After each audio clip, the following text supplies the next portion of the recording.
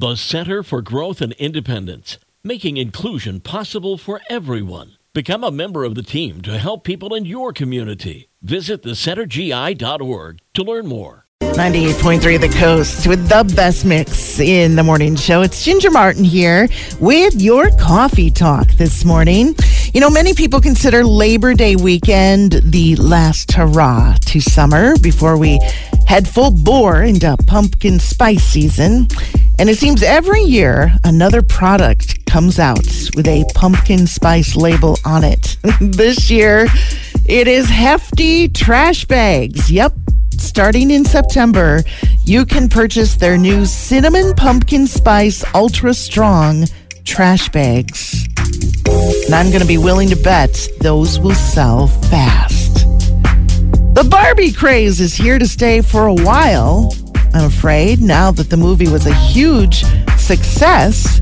And concert venues hope to cash in on that too. The group Aqua, who had the 1997 hit Barbie Girl, will be heading out on tour.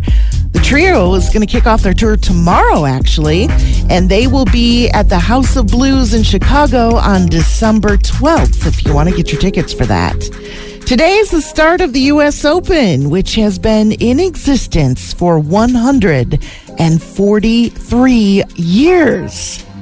But one of your favorite players will not be participating this year. Serena Williams is sitting it out since she just gave birth to a baby girl. And Florida is gearing up for a hurricane. Idalia is a tropical storm at the moment, but is expected to reach a Category 3 hurricane by the time it makes landfall Wednesday morning here in the U.S. It's expected to hit Cuba as a hurricane by tonight, and evacuation orders are now in place for parts of Florida, with storm surges anywhere between 4 and 11 feet expected with this storm.